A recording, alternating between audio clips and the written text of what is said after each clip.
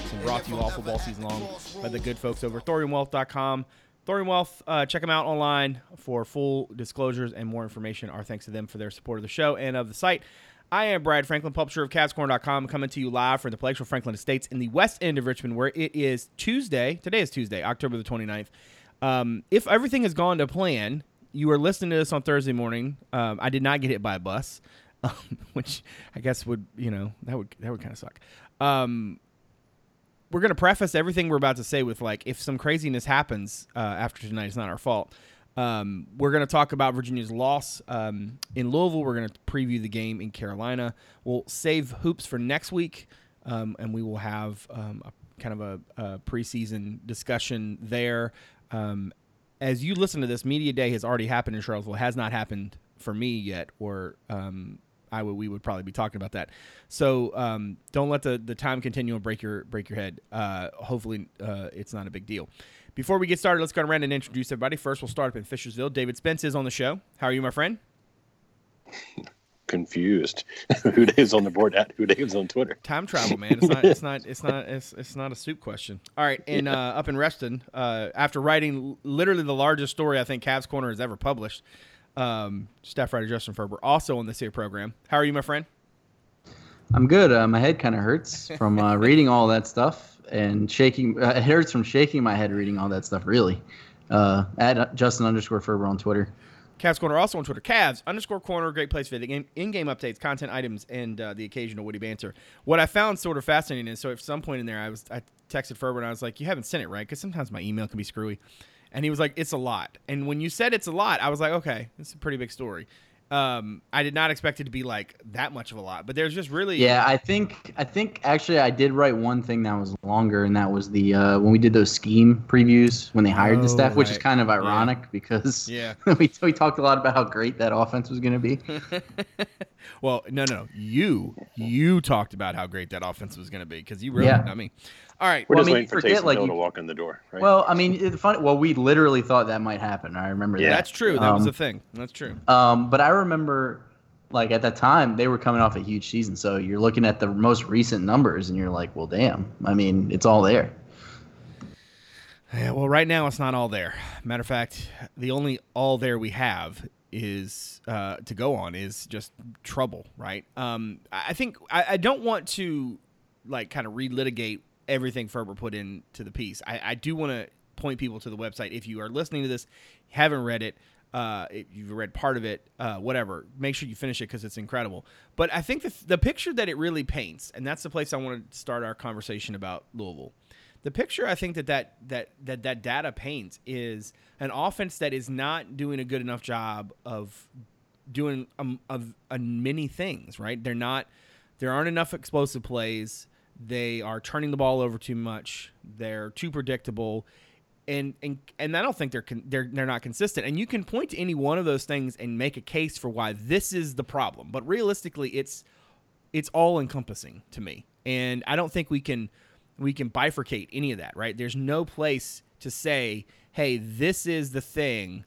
It's all related. And if you took Lamine Zaccheaus and put him in this offense, would it all of a sudden magically go just because you have presumably a lot of yak? Well, it would be a lot better, and it might cut down on some of your problems, but it wouldn't cut down on all of them. And I think that's the quandary Virginia's in right now. Carolina's defense is not scaring me, right? Their offense is pretty good, and I think Virginia's defense is, pretty par for the course of what it's been this season. They'll be fine, but man, these 3 road losses. And I don't want to make a mountain out of a molehill, but at least 2 of them you can say pretty confidently they should have won, and they probably should have won all 3. You can quibble over Notre Dame, and different minds can disagree. But Dave, I want to start with you. You rewatched. You said last night, and you came away not nearly as frustrated with the play calling. I tend to disagree. I think the more I watched, the more frustrated. State your case. And I'm not trying to. No, we don't have to fight. I'm just curious to get sort of your thoughts now, having rewatched it, and sort of where you are with this thing going forward. And I'll preface this by saying that for me, it's not that I guess I'm not saying that it's all on the design or all on It's not for me. It's not even all on its execution.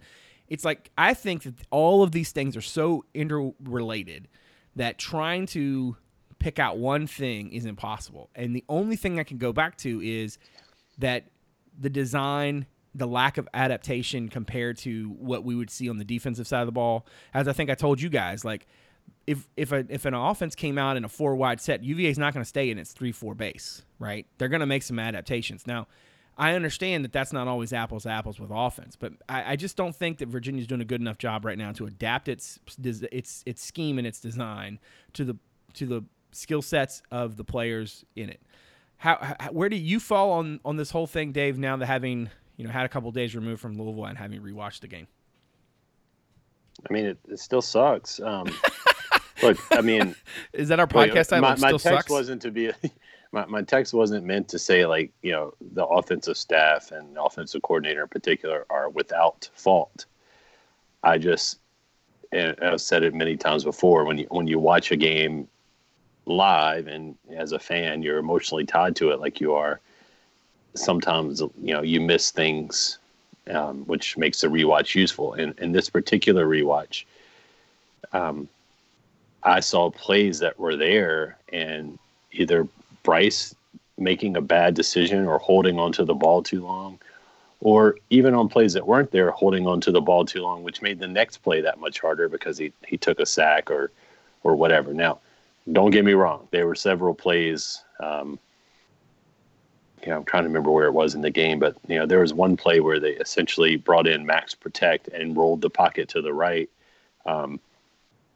and sent everyone deep. There was no outlet. And he ended up taking a big sack because there was nothing he could do. So there's certainly some scheme issues, but no scheme works without the quarterback making the right decisions. And I don't want to call him out because he's had some good games, but he hasn't had many. He's had some bad decisions and almost looks too cool in the pocket, like willing to take an extra beat. And with an inconsistent they mentioned offensive that line a lot during the game. Actually, yeah, they were cool like, "Oh, he seems very calm and relaxed back there." I mean, I'm not saying that's a bad thing, but I just noticed that they were kind of making a point of that. Yeah, I mean, it almost feels like it's too much at point, especially with. Look, I understand the offensive line has been very inconsistent in front of him, and maybe he can't. Maybe he's expecting pressure on a play he doesn't get, so he throws a little fast when he doesn't have to, but. There's some issues with the quarterback play, and when you look at the numbers like Justin broke down, when you compared Bryce to last year, Bryce is taking more deep shots this year, but he was a lot more productive last year. So whether it's the knee or missed practice time because of the knee, the absence of OZ or whatever, that is certainly an issue. Now that doesn't, like I said, I don't think that takes fault away from the offensive staff. We've seen it now. It's manifest in a few different games, and even in the games that Virginia's done well, you've seen plays, sacks that shouldn't have been taken and such. So some scheme to help him out would be better. To me, the complete unwillingness to establish a run game makes no sense. And at that point, I think that's your key to making this team better because you're not bringing OZ back. To me, just work on establishing run game. If it's running Perkins more, or if it's just giving your running backs more than 11 carries, do it. They talk about being physical, and that's the way that's the way to be physical. Run the ball. I'd rather what's worse, a 1 yard loss on a run or a 10-yard loss on a sack or an interception. Establish the run. At least make the other team a little bit aware of it. And I think that's something you can do without drastic change. But yeah, something's got to change. You can't keep making this Rube Goldberg of a machine to try to gain 2 yards, substituting 12 guys and running them on and off and coming up with a complex play that ends up being throw it to Joe Reed 1 yard down the field. For having written the whole thing and been inside these numbers and things as much as you were today, I don't necessarily want to phrase the question to you the same way. I know going in you thought it was bad, and then as you came out of the rabbit hole, you figured out it was worse. I guess then I want to ask you, what do they do? What are the options on the table in terms of being able to improve in more than just a couple areas that could, string together a possible quote unquote solution. Like what do you see in the numbers that then you can extrapolate out and say, okay, what they have to do is X. What would you suggest that they do to fix things? Well, I mean, to be quite honest with you, on the surface, I'm not sure you can fix all this stuff this year. I think some of this stuff is either going to have to be revisited in the offseason, or they're just going to have to, find some workarounds. But I don't know if you can do that in the middle of the season. I mean, obviously you have to do the best you can considering the stakes this week coming up and then every week going forward for, a big season for the program. But yeah, I mean, I think you have to, the first step in, solving a problem is admitting that you have one. And if I'm to take everything that Bronco is saying at face value and assuming that he isn't holding something back, which is very possible, coaches do that all the time, I'm not sure they think they have one. So I think that, I think that they think that turnovers are a problem, and they are. And we talked about that in the piece. But I think that the problems go deeper than that. You're not creating explosive plays. You're just not. If you look at the numbers, I mean, that was actually surprising to me. I knew that the numbers wouldn't be good. But when you start seeing them, dead last in 50-plus yard plays, I think second to last or third to last in 40-yard plays. You look at their touchdowns, how they've scored them. They have, I think it's 2 touchdowns from outside the red zone on offense this year, both against bad defenses. One was an FCS team. I mean, the other one was ODU, who was like one of the worst teams in the FBS, literally the worst offense in the FBS in yards. But, I mean, yeah, I just don't know what you do, but you can't keep doing the same thing and thinking that all you have to do is not turn the ball over, because that's not the answer.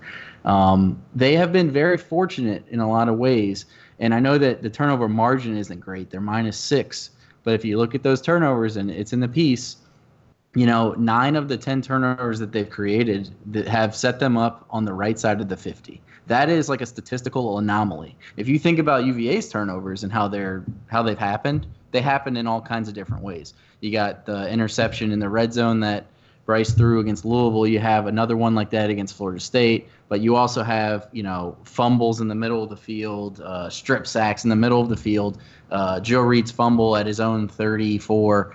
There's different. I mean, the fact that 90% of the turnovers they've created have set them up in good field position tells you that they're very fortunate to have scored as many points as they have, not to mention all the defensive and special teams touchdowns, which are rare. I think, honestly, the best thing they can do is just be more aggressive. I don't know exactly how to say that, but I'm not sure that running the ball more is the answer if you can't do it.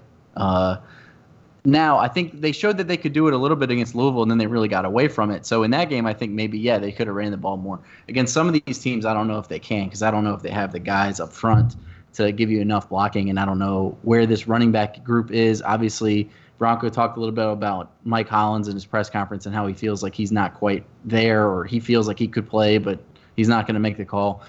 I think that you got to start being more aggressive in the passing game. Bryce is playing this low-risk, adverse passing game and still throwing a lot of interceptions without the payoff of big plays, right? Because you're not taking shots. So you might as well take the shots, because at least then if you throw the interceptions, it's down the field, right? I think. Yeah, I think the announcers in the game made an interesting point too. Like, Bryce is waiting for guys to get open, which means they're not moving when they catch the ball, yes. Which is why you don't get the yak. And if you watch these plays, a lot of these sacks, I don't want to pile on like you said, but the biggest difference between this year and last year, well, the running game is probably the biggest difference, but the reason that they've taken the biggest drop-off from where we thought they would be is they are not getting 2018 Bryce Perkins. Now, you can speculate as to what the reason for that is. Health, scheme, whatever, not having OZ, I don't know. I'm not going to speculate on that, but it's just true. The numbers back it up, and what we've seen backs it up. And I think what you're seeing on these long plays is like he's waiting for guys to make their break, and they're just not getting there quick, right? And then the protection's breaking down, and then he'll roll out of protection into danger, which is something we saw Kurt Benker do. So maybe that is a coaching thing. Maybe. But also, go ahead. Yeah, I didn't want to cut you off there for a second, but like on the Pro Football Focus numbers, and I don't know if Brad got into this yet or not, but he is the, they assign sacks, like the fault of sacks to players. Bryce is the leader. Like he leads the team in like basically taking the fault for the sack. He has more that have been his fault, according to the people grading the games, than any offensive lineman. So that tells you something's not quite right. And I don't know what it is, and I don't know how you fix that. Yeah, I was just going to say, like, the only passing plays I can even think of that the receiver is running at full speed when he catches it are usually the little seam option route they run to Cowley. Yeah, and then like the flares to Joe Reed, but those are like behind the line of scrimmage. But those it also are basically feels like runs. Joe's right? getting a lot of stuff running towards the quarterback, not any forward momentum. So like scheme, that's what I'm saying. Like scheme has a part to do with it. Maybe we don't really know how much Bryce is practicing during the week. Maybe with his knee, that's some of the timing issues we're seeing. But they're like. I mean, I think it's Brad who tweeted it. You have like Tavares Kelly and Billy Kemp. Have they ever caught a pass running across the face of the quarterback like one time? Maybe once, yeah. Yeah. Yeah. I mean, Hassis Dubois has done it from time to time, but that's more of like it's like a wrinkle more than a pattern, right? Yeah. Or just like running straight down the field. Like, and that I think honestly is part of one of Bryce's biggest limitations is he doesn't hit people in stride on deep balls very often. He just doesn't. So. Yeah. And that was a thing before this season. I mean, the one I remember from last year was the one to Jana, but he was kind of like open behind the guy. Those plays aren't being hit, which means you're not hitting these explosive touchdowns. If you look at what North Carolina does, look at how many deep throws they have, and he's hitting people running. So, I mean, like they don't have to jump up and over a defender in the end zone to catch it. Yeah. I want to step in here because the thing I keep going back to, right? Okay, I can't fix the offensive line. I can't fix Bryce's health. I can't fix not having OZ. The one thing I feel like they can fix, the one thing they can address, all right, is the running game. Because there are things you can do that can allow your offense to, even if you can't turn around, hand off to a guy and get 4 yards, right, that can allow you to have sort of the same impact. And I think that Ferber said they've run, one jet sweep all season? Now, I'm not going to sit here. Yeah, I mean, that's tricky because I don't know how they exactly quantify all those things. Right. But, yeah, it was one jet sweep for 0 yards and then one reverse for 17 yards. So I think we can all anecdotally say that they haven't run the jet sweep this year, right? And I'm not going to sit here in my scores and scores of expertise in the subject. I'm not going to pretend that jet sweeps are just going to fix it. I think the thing I'm struggling with is I'm not seeing anything that looks like something that is trying to fix it. That's the thing. Like, if they came out and they said, "Okay, we're gonna play different quarterbacks on each possession." Matter of fact, we're gonna get down to play by play. They're gonna take one guy on the field and put another guy off the field, and blah blah blah. You basically swap them each play. It would be one of the craziest things I've ever heard. Except I saw it once. But at least it would be a thing that somebody was trying, right? And I'm not saying throw grapes at Superman, but, an attempt to do something to address something, right? It just looks like to me, by and large, outside of what? Peacock on the field a little bit more in the red zone, some under center the snaps. red zone stuff they did against Duke was a little different. But, right. I mean, this game, I think they had, Broncos said something about the turnovers, and I don't want to get the number wrong, but I want to say if you take the 2 turnover drives away, they still had 11 scoring drives, like possibility, offensive drives, besides those 2. So I think they had 13 in the game. They scored 3 touchdowns. Here, that's my thing, man. It's like I'm not asking them, hey, go out there and be 2018 or be perfect or whatever, but I don't see. I forget which one of you said it. Be more aggressive. They're just not going to be who they aren't, and that's troubling to me, because. Yeah, because who they are, they need to try some wrong. Yeah, exactly. Because whatever it is that they are convinced they have to do in order to make the perfect play, and they talk about this a lot, right? Hey, you gotta put the right players in the right position, whatever that thing is, it's not working, and so maybe you should put a handful of dudes in decent position and see what happens, right?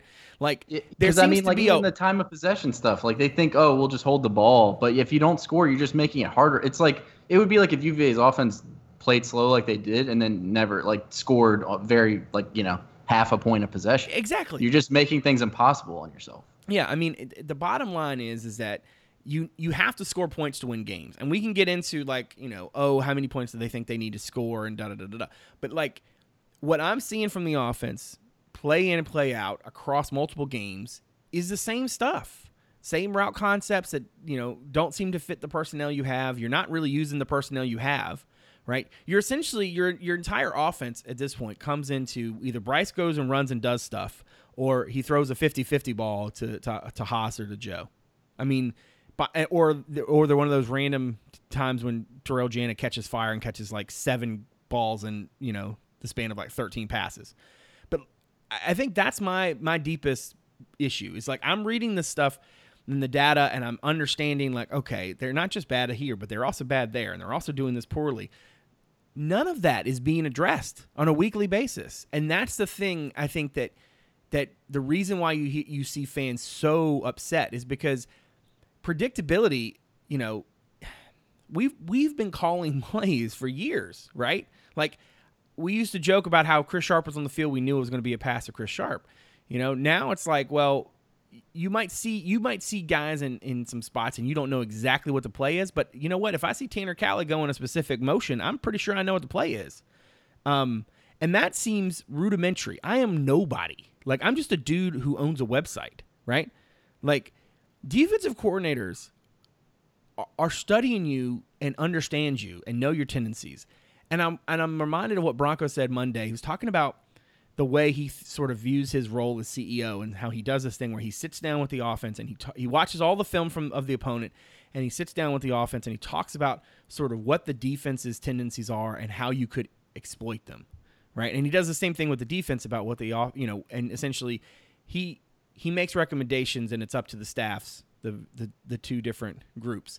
One of them seems to be either taking his input and doing something with it, or just rejecting the parts that they don't agree with. But whatever, it seems to be working.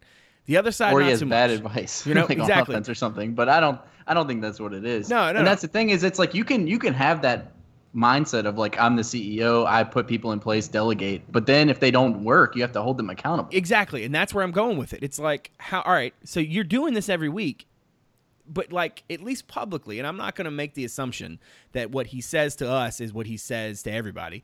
But Bronco seems to be a pretty, transparent dude. Like he's, he doesn't rah-rah. He's not, he doesn't do anything that's fake. My frustration, I think, with what I'm seeing versus, what they're putting out there is that it doesn't seem like anybody seems to think that this is an urgent matter, right? Like the room is on fire and nobody's walking for the door. And that's troubling. Like the offense that we saw, even if you give them the benefit of the doubt and you say, okay, from the time that Bryce got hurt, they had to change everything. Well, why is it that your contingency plan looks exactly like the thing that you claimed after Miami you had to make some design changes and you changed your preparation model for the first time in years, right? They basically went back to the same thing that didn't work in Miami and tried to do it in the rain. And I just don't understand it. It's beyond it's beyond anything I can fathom.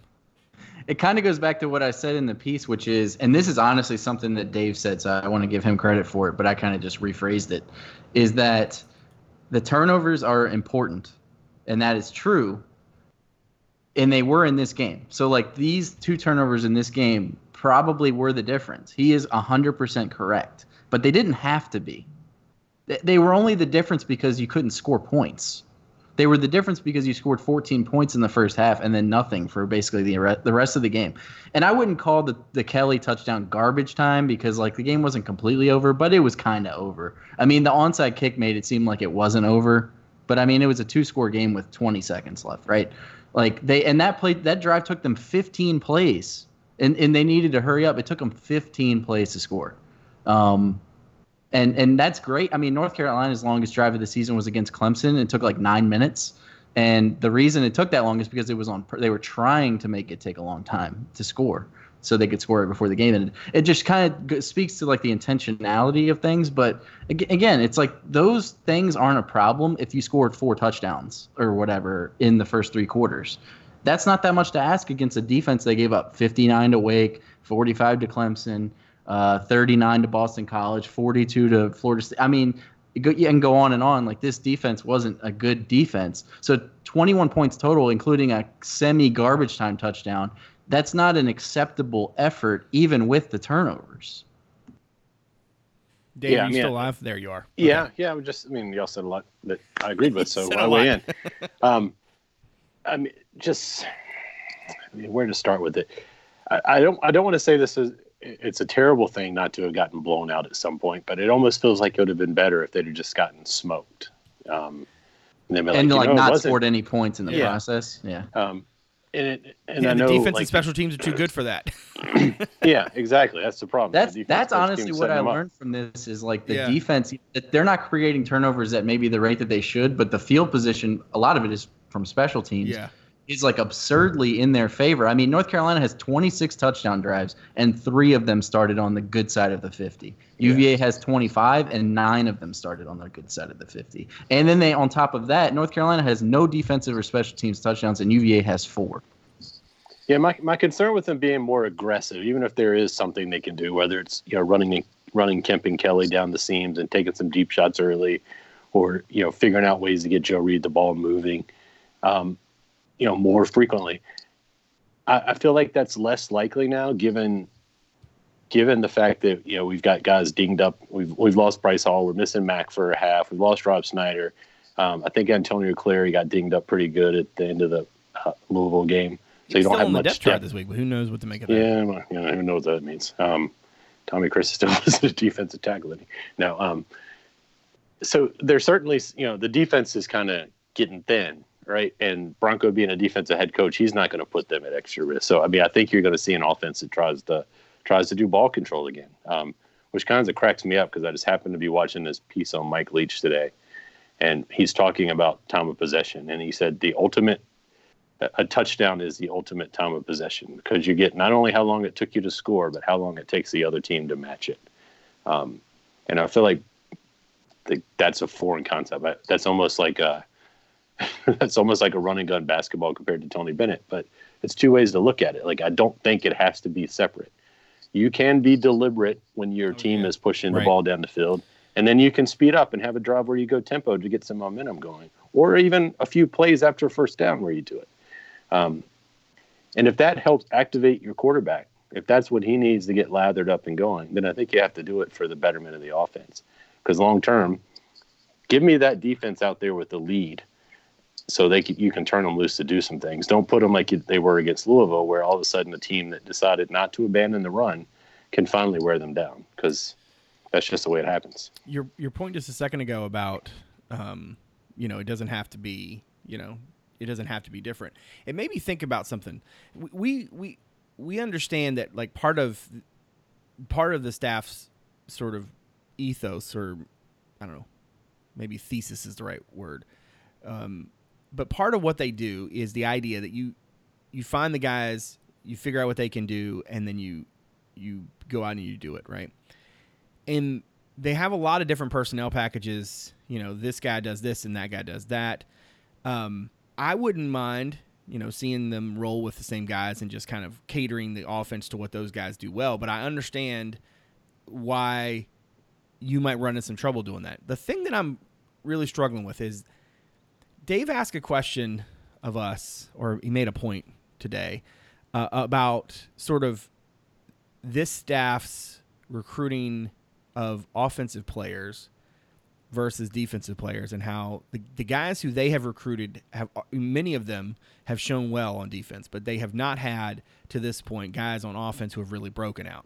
And I argued that, that's in part because a lot of the guys who are still here are, pretty good, Haas or Joe Reed, whatever. But that made me think of something else later tonight, or later this afternoon, which was, have y'all seen Dontavian Wicks? That kid is kind of a freak of nature. And the fact that there's nothing in this offense that asks him to, go do Dontavian Wicks stuff is kind of mystifying to me. It'd be like if you had DeAndre Hunter on your roster and you didn't know, how to, I don't know, change your entire offense to make it so that he had the opportunity to get the ball, right? Which is kind of how UVA won a national championship, right? Is being mindful, Sides is not going to work forever. We probably need some new stuff. Now, I understand that comparing the sports is not necessarily fair. Okay. But you see what I mean? Like, they have more offensive talent. Like I tweeted the other night, an offense that has all of these pieces should not be struggling the way that this offense struggles. Everything with them is a chore and a half. Everything, like just from first down to first down, nothing comes easy. And it's almost like in part the pace or the lack of it, right? The monotonous sort of approach makes it even more so true. They're like they don't seem to have any urgency, and they don't create with any sort of with any flair. And I just wonder, like, you've got all of these pieces. How, like, what are you trying to do to maximize the impact that you have of the guys on your roster? I understand you might not ask Dontavian Wicks to go out there and be in on 60 plays, right? I get that. But you know what? Maybe he should play more than 5, right? Like, he's a physical freak of nature. You have Hasise Dubois, you have Joe Reed. Those are two, pieces that have shown you this season that if you throw them 50-50 balls, more than likely they're going to come down with it. But what if you use them and, I don't know, had somebody else that did some stuff? Like, I'm mystified as to how they don't look at the pieces and think, all right, this guy, we need to put him in a good spot. Like, how are there not more crossing routes? How are there more jet sweeps? How are there not more checkdowns? I just don't see it. And that, to me, it's kind of mind-numbing to me. Like, I can't process it. Yeah, I mean, it's like kind of what I was saying. I think Atkins, right. Go ahead. I was just going to say, I feel like, just real quick, I think I talked about it after the Miami game, but everything just seems so difficult for them. And that's the part that's kind of the most frustrating to watch. And like you said, comparing sports isn't always the greatest thing, but it's like a basketball team that can't score or a baseball team that can't get a hit. It's like that's how it feels watching it. Even when they're moving the ball, you're like, okay, it's like all the pieces have to fit together perfectly on this 12-play drive to make it work. You can't just like hit a play for a touchdown. That hasn't happened, so you're not expecting it to happen. So then it just feels like everything has to be perfect. I mean, in that thing I did, they only have one drive this season where they had negative penalty yards on the drive, meaning that I think there was one drive where they had a penalty, but the other team had one. They only had one where they had a penalty and scored, and the other team did, and it was 5 yards on a 29-yard drive. All the other ones they like either benefited. They had a bunch of drives where like they got help, and then or nothing. There were no penalty yards. So that's what I mean. It's just like everything is like they need to like catch breaks to score. Almost that's how it feels. Right, Dave. You can get the last word, and then we'll move get back to Carolina. Kind of what Brad was talking about, like, if you're going to change something up, just put the same guys out there and run with them a little while, and so there's not all this matchup coming. But if you just think about how many times you see a running back or two running backs on the field, and it feels like it's I wouldn't say half the plays, but probably close to it. And then you go look at the numbers, and there's only been 2 games this year where a running back had more than 11 carries. Which is crazy. And then there's been virtually no game where a running back had more than 1 reception. So if you let's figure best case 15 plays a game to a running back, yet they're on the field almost every play. That's a dead spot. And at some point, at this far in the season, other coaches aren't dumb. I mean, they're just going to let these running backs, maybe they're setting up to, mess with Virginia Tech at the end of the year, but they're going to lose a lot of games before they get there. So it's just simple things like that. Like, why have a guy out there if you're not going to make him a threat? They did try to throw to Atkins this week. That boy's like, Atkins was the Gatorade Player of the Year. Like, he's got wills. I feel like he's been underused. So you just got to use the pieces you have better. And whether that's understanding what you have or some standard that they're not meeting. Because the thing that's in the back of my head is that good play TK had. Was it against Miami? Where I can't remember who it was. It was that little almost like I said, almost like a counter where it was like a fake quarterback sweep. Yeah, it's like one of the best plays they've called this year. Yeah, because it was off of a play that they had already set up. That's kind of the thing I'm trying to say is like they don't set stuff up, and then it's like they're tipping running plays and stuff. I mean, the defense is sitting there, like they admitted they were tipping their running plays. Like, how is that even possible? And also that confirms for me something that, like, we all have said, like, oh, it seems pretty obvious when they're going to run this or that. And now we know. They admitted it. Like, Yeah, and then TK got absolutely, as we've said multiple times, TK got absolutely like a verbal, a tongue lashing for whatever he did wrong on that positive play. And he pretty much did nothing the rest of that game. So like, there's something's got to change on the offense, and I have little hope that it will. But if it doesn't, like you're looking at another situation like 2 years ago where you get to 5-2 and you've got to beat Georgia Tech to be bowl eligible. Thank goodness Liberty's on the schedule. My fear as we get ready to transition to this week is that we are going to have this conversation again and again and again. Cavs Corner Podcast is brought to you tonight by the good folks over at Second String Sports and Stewards Draft. Second String Sports has all the 2020 gear from Louisville Slugger, DeMarini, Wilson, Easton, and Evo Shield, as well as quality used gear. If you play baseball, softball, soccer, or football, you can find the gear that you need at Second String Sports and Stewards Draft. If you have something from last season that you aren't using anymore, you can bring it to Second String and get a credit towards your next purchase. And if you're looking to purchase a new bat but not sure which one to get, Second String will let you try the bats in their demo zone and talk to you about the best bat for your swing. Second String has a large selection of Wilson A2000s and A2K gloves and is a Wilson Glove of the Month retailer. So you can check out what Second String has to offer at their store just outside Waynesboro, 2627 Stewards Draft Highway. Or you can check them out online, secondstringsports.com. That's second with a 2. First string quality, first string service, Second String Sports. Our thanks again to Second String for their support of this show and all of CavsCorner.com. All right, so after 30-some minutes of offense conversation, we turn now to the South's oldest rivalry and a matchup in Chapel Hill Saturday night. I'm never going to get over this. Ferber earlier in the season saying, like, we're going to remember 2019 as a year that Virginia played like 9 night games, which is totally coming to fruition. I mean, I have zero idea what to expect from Virginia in this game. When we get to picking this thing, I'm going to hem and haw because I've literally, like, Carolina has won some really weird games, been in a part of just crazy games all season long. I feel like I know what I get from their offense. I feel like Virginia, a capable offense with Virginia's defense would win this game going away. We don't know what Virginia's offense is. It's like Jekyll and Hyde. So I'm going to open it up to you guys and sort of soak up some of your prognostication skills. Ferber, let's start with you. As you look at this matchup, what concerns you the most about North Carolina from Virginia's point of view?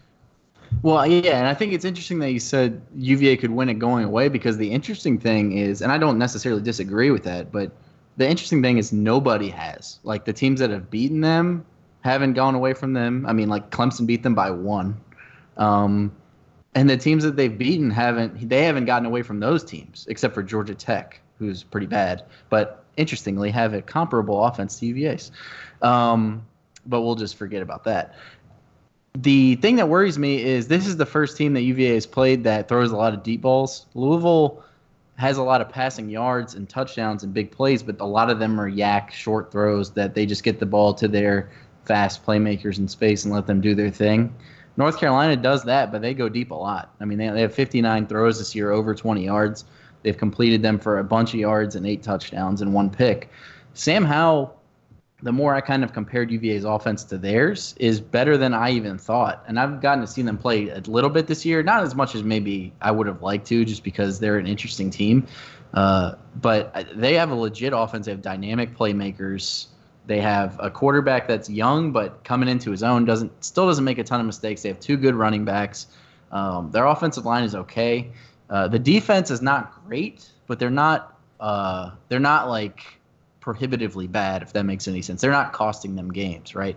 The games that are shootouts have kind of just gotten into that sort of way, right? But yeah, I mean, every team has played them close. This is the first team, I think, like I said, that goes deep a lot. I think this will be the first big test for UVA's secondary without Bryce Hall in terms of not letting guys get behind them. So that's my biggest concern, in addition to all of the UVA offense stuff we just covered.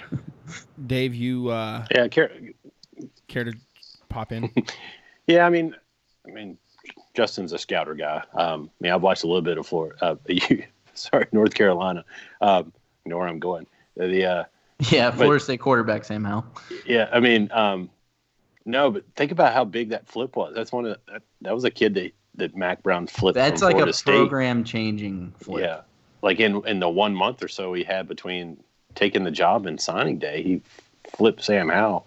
who like their offense has got some guys who kind of stood out and having good years, but he's the straw that stirs that drink, and he's stirring it well. I mean, that's why we thought they'd be bad. I mean, I was if they have one of these other guys at quarterback, they're gonna stink. But I mean, he's really been the difference for them.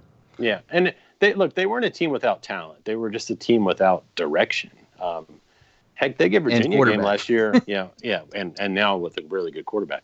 But even last year when they were struggling, like they gave us a game. That wasn't a blowout by any means because there's talent on that roster. Kind of had the lead, but it was a game where you didn't feel comfortable until the end, right? Yeah, until the very end. So I mean, it's an interesting matchup, a rivalry for sure.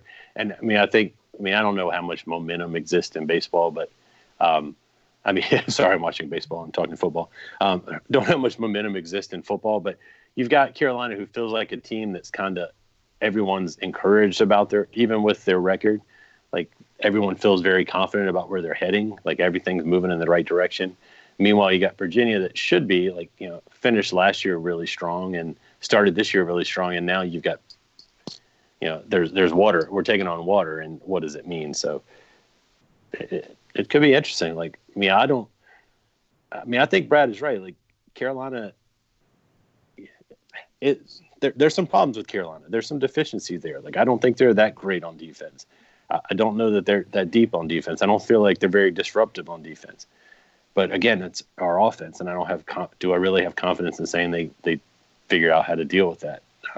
I do think Carolina is probably better than Duke, but it's not that big of a difference, as you saw last Saturday. And Virginia handled Duke, so who knows?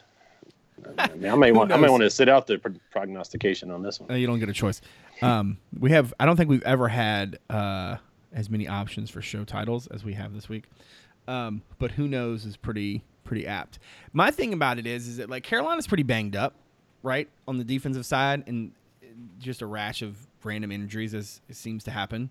And yet, I mean, I don't see anybody really work. You know what I'm saying? Like, it's just everything about Virginia's offense clouds the entire thing, Like, to Ferber's point, like, about, I think it was Ferber who said the thing about, being encouraged and stuff. Like, Virginia has a very, very good defense. Like, lost an All-American and kind of didn't really, I don't want to say didn't miss a beat but I mean, like, they were able to withstand it even though they were down 2 other cornerbacks, right?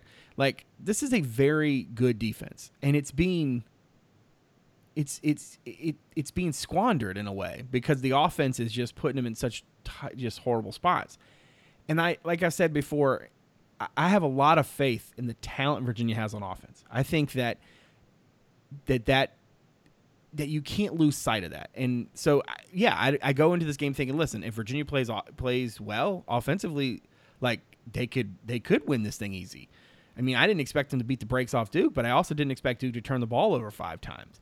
But you shouldn't need the other team to turn the ball over 5 times to look good. You know what I mean? Like, on some level, like, you've got to be able to do it yourself. And I don't think Carolina has an especially strong defense, but I think they're talented, and I think they've got pieces.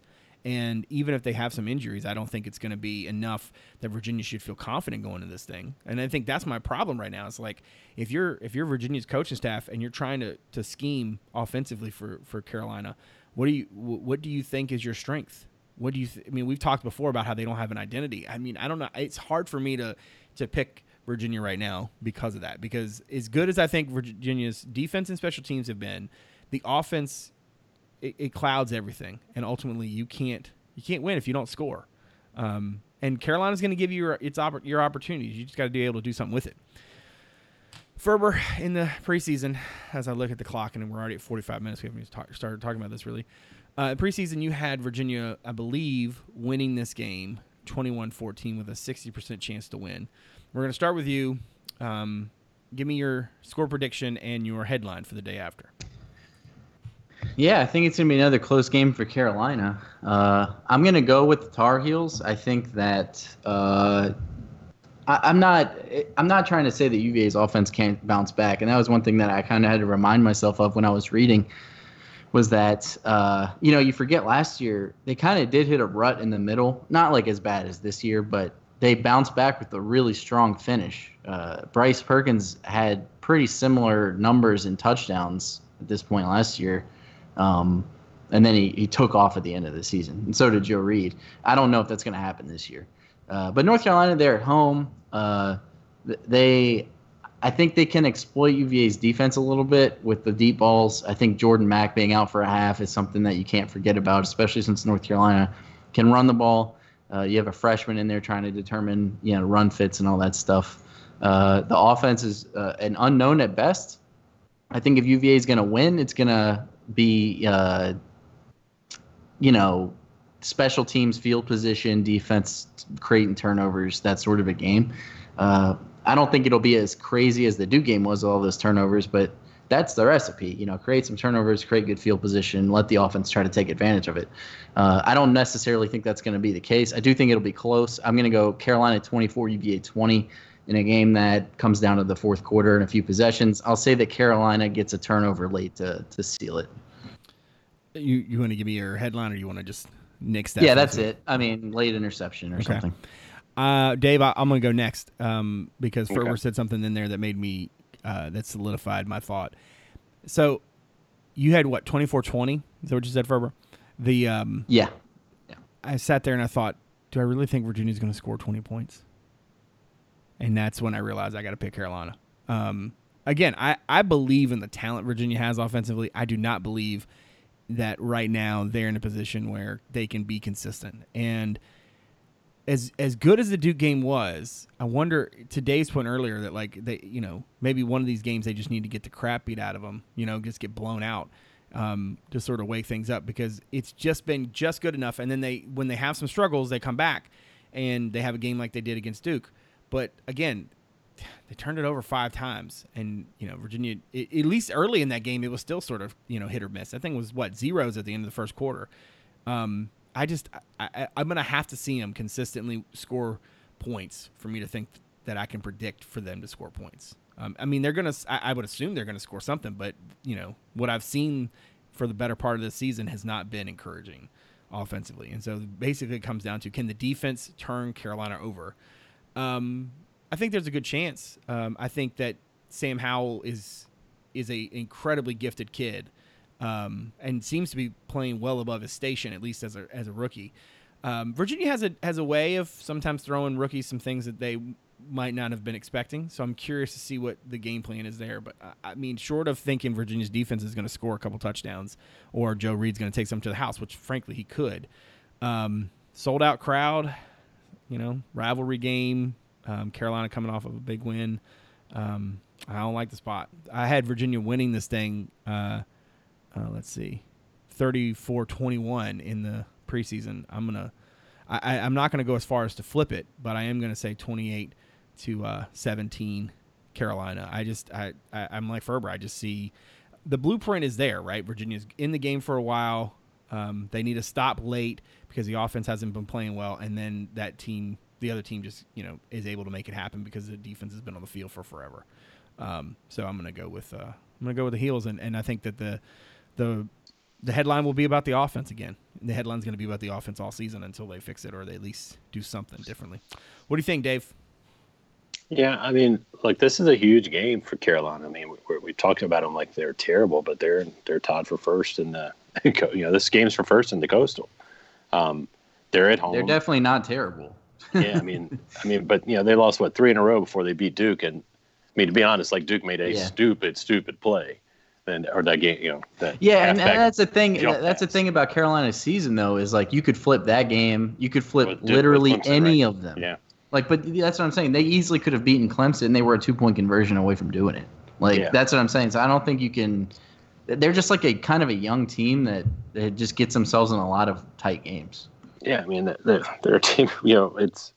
It's crazy. So you have to look at what separates the teams. I mean, a quarterback, I'm going to give the advantage to Carolina just because they're at home and Sam's having a great year. And as much as we've been pretty hard on Bryce, but I love the guy, and I mean, I think he's got the potential to be good. And my thoughts are a lot of what we're seeing this year has to do with his injury.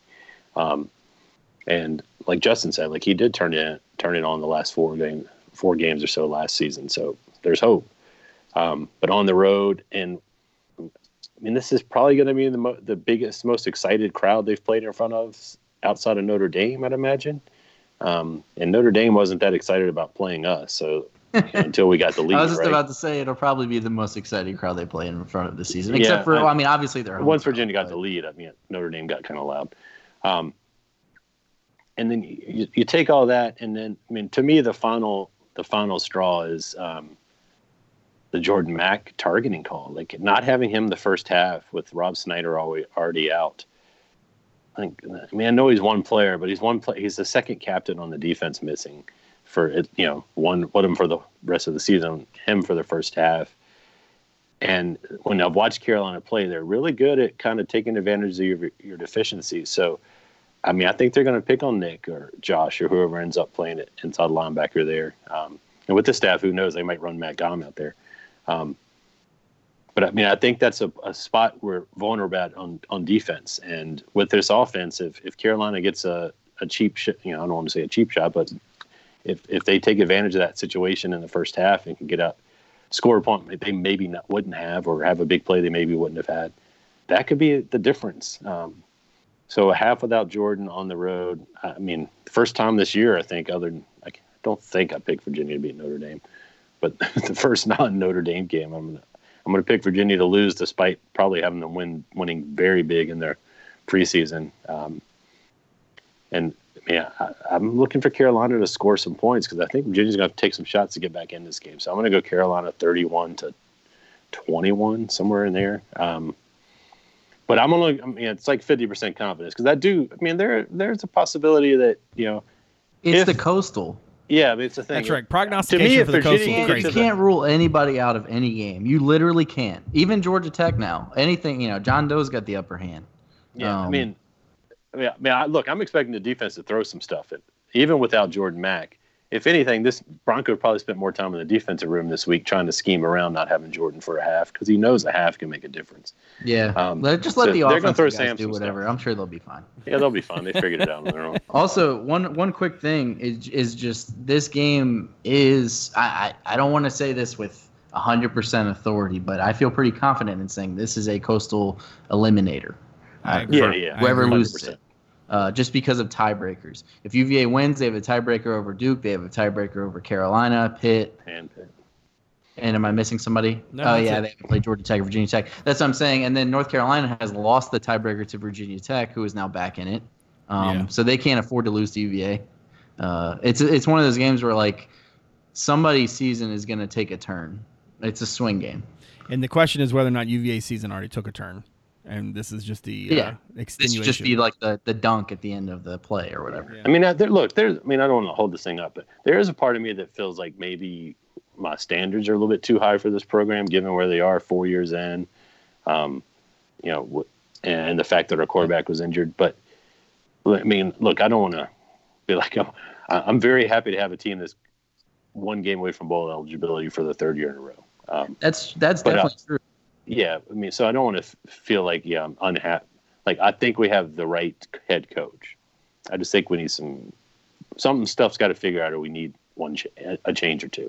Yeah, the thing is, like, it's again, I don't want to hold it up, but like it's not just the wins and losses though. It's how you get them.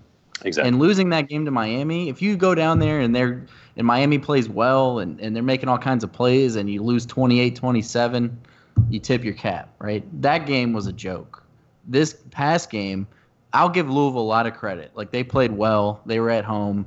They had made some plays in the second half. But UVA's offense went into a shell. They didn't score a point for 40 minutes. That's the kind of stuff that is not acceptable in year 4, especially when we're looking at these other teams that I compared UVA to, and they're in year 1, and they seem to be doing just fine. That's what I mean. It is at the end of the day, like, we can give the coaches a pass and say guys are hurt or they're in bad spots or whatever, but other coaches are coming into programs and turning offenses around immediately. They're scoring points like it's not hard. So at some point, they either need to get someone in there to help them or figure out something different, because other teams are doing it. It's not unheard of. Here. Oh God! All right. That's it. I guess that's it. That's the tweet. If you are somebody out there who found the podcast through the website. Thank you very much for giving us a listen. If you don't mind, give us a look on, Apple Podcasts, Stitcher, Spotify, Overcast, wherever it is that you get your shows. Also, if you're inclined, give us a rating and review. Always helps to get us out in front of more people. If you're somebody who found the pod, has not given us a look at the site, check us out, CavsCorner.com. Let's see. Right now I got the first Q&A of the preseason with Jason Williford talking about the title and the aftermath and this team and everything. Let's see. We got stuff from the presser Monday. We've got Ferber's mammoth, just gargantuan piece on the offensive woes. As you listen to this on Thursday, you should also have Pro Football Focus grades piece, as well as media day content from Charlottesville for the basketball program. After this, you'll get, we'll have a preview up. I've got my second Q&A with Brad Soderberg ready to roll later this week, and I'm guessing I'll have some video or something up from media day as well. Again, I want to thank Thorium Wealth and Second String Sports for their support of the show. ThoriumWealth.com for more information, full disclosures. Also, Second String Sports, second with a 2. And I, of course, want to thank everybody out there for giving us a listen and continuing to support the show. And Dave and Ferber for giving graciously of their time, as always, especially as the World Series continues to play out. One thing that I want to make this quick note of. As you listen to this, there was a documentary last night. We obviously recorded this on Tuesday, so we will talk about that when we talk basketball next week. Last thing, because I forgot it earlier, hit the Fanatics links if you are so inclined. Anything that you purchase using that link goes to support the site, whether it's UVA or otherwise. So I very much appreciate it. For David Spence and Justin Ferber, I'm Brad Franklin, publisher of CavsCorner.com. Thanks for coming out. We'll see you soon.